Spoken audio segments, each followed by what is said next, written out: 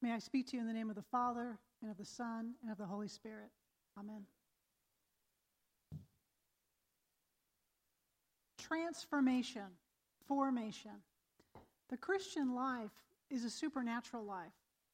When someone is a Christian, we see an observable difference in their life.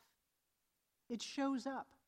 Scripture tells us that we are miraculously, though we may not feel it, new creatures in Christ. The old has passed away. Behold, the new has come.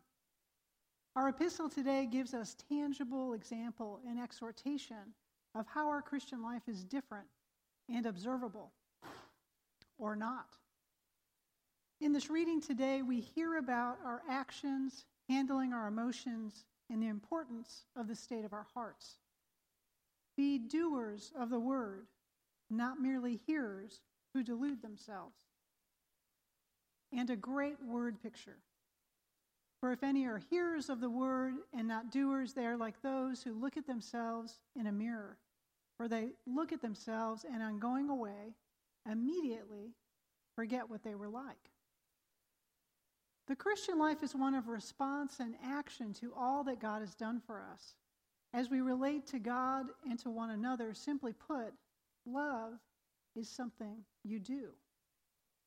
But this is not an expectation to live up to from God.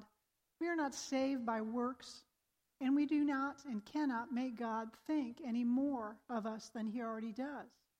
Salvation, like all things from God, is a gift. James asserts God gave us birth by the word of truth, and we are to welcome this word implanted in us with meekness. We live in the midst of profound miracle through God's power and provision for us, but still, we are plagued by limitation. We sin, we fall short, and we do this at times with great creativity. James also asserts if we are mere hearers of the word, we deceive ourselves and become like one who walks away from a mirror and forgets what they looked like. James strongly says religion lived from deceived heart is worthless. Worthless. The word for heart in the Greek James uses will sound familiar. Cardia, cardio. We think of our hearts physically. However, in the Greek, this is a big word conceptually, and in our context refers to the center of our physical and spiritual life. From the New Testament Greek lexicon, we see that this involves the mind, the will, and the character, our emotions or appetites and desires. Great inclusivity in its meaning. The heart of our lives is our thinking, our affections, and actions. It may, in philosophical terms, be considered the soul. John Meacham, in his book we will soon discuss, asserts the soul as the vital center, the core, the heart, the essence of life. If we live our lives from a deceived heart, James calls that worthless religion. As we understand the breadth of the word used, it increases gravity on a word that we already give great meaning to. When we live our lives from a deceived soul, it is worthless religion. Deception is a word we are familiar with, but what does it mean? The prophet Jeremiah helps us out. He claims, the heart is more deceitful than all else and is desperately sick. Who can understand it? This use of the word deceitful helps us. By saying the heart is deceitful, he's saying it's sly, slippery, insidious. Its effects are subtle. Deceit's momentum can develop so gradually as to be well established before becoming apparent to us. Let me say this again, building on what we've touched on. The heart, the center of our lives, mentally, emotionally, and physically, our souls, is, according to Jeremiah, more deceitful than all else. Our souls are more deceitful than all else. James adds that we deceive ourselves, our own hearts, our own center. We are slippery and sly. We do this. This deceit is insidious, subtle, sneaky. developing gradually before becoming apparent to us. It gets traction and becomes reality before we even notice it. We can grasp this when we think about behavior, but there is an inclusivity here of thought and emotion. As we talk about heart as wide as soul, we're talking about a propensity toward deception that is pervasive in our persons. Let's consider recent news stories to illustrate this. Michael Cohen, Trump's longtime lawyer and fixer, has pled guilty to campaign finance violations, including paying women for their silence. Urban Meyer, Ohio State football coach, who lied to cover up for his assistant coach, perhaps because of ambition or allegiance to a longtime mentor, or disregard concerning domestic abuse. Or recent developments that keep unfolding concerning the cover-up of abuse by more than 300 Catholic priests over a period of 70 years. Together, these involve lying, power, greed, arrogance, and hiding. The heart is more deceitful than all else and is desperately sick. Who can understand it?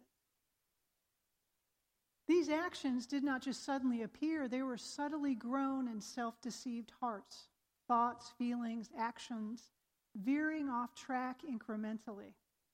Though we all don't make the headlines, we all struggle with this.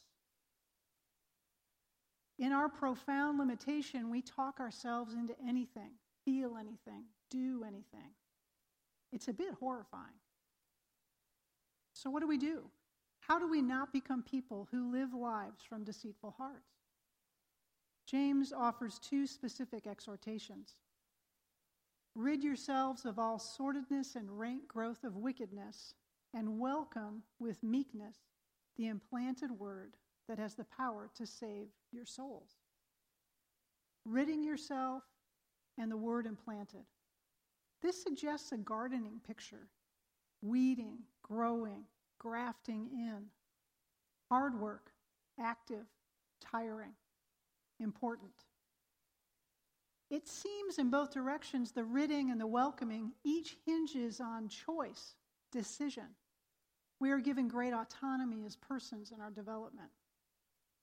This miraculous Christian life offered to us extravagantly by God hangs on our participation, not out of legalism or performance, but out of a commitment to respond to what has been given us and actively participate in our ongoing development as persons, which only increases our quality of life and the quality of the lives of those around us.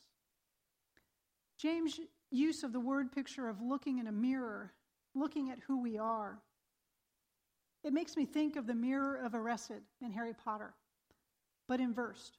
In Harry Potter, the mirror of Erised, which is desire spelled backwards.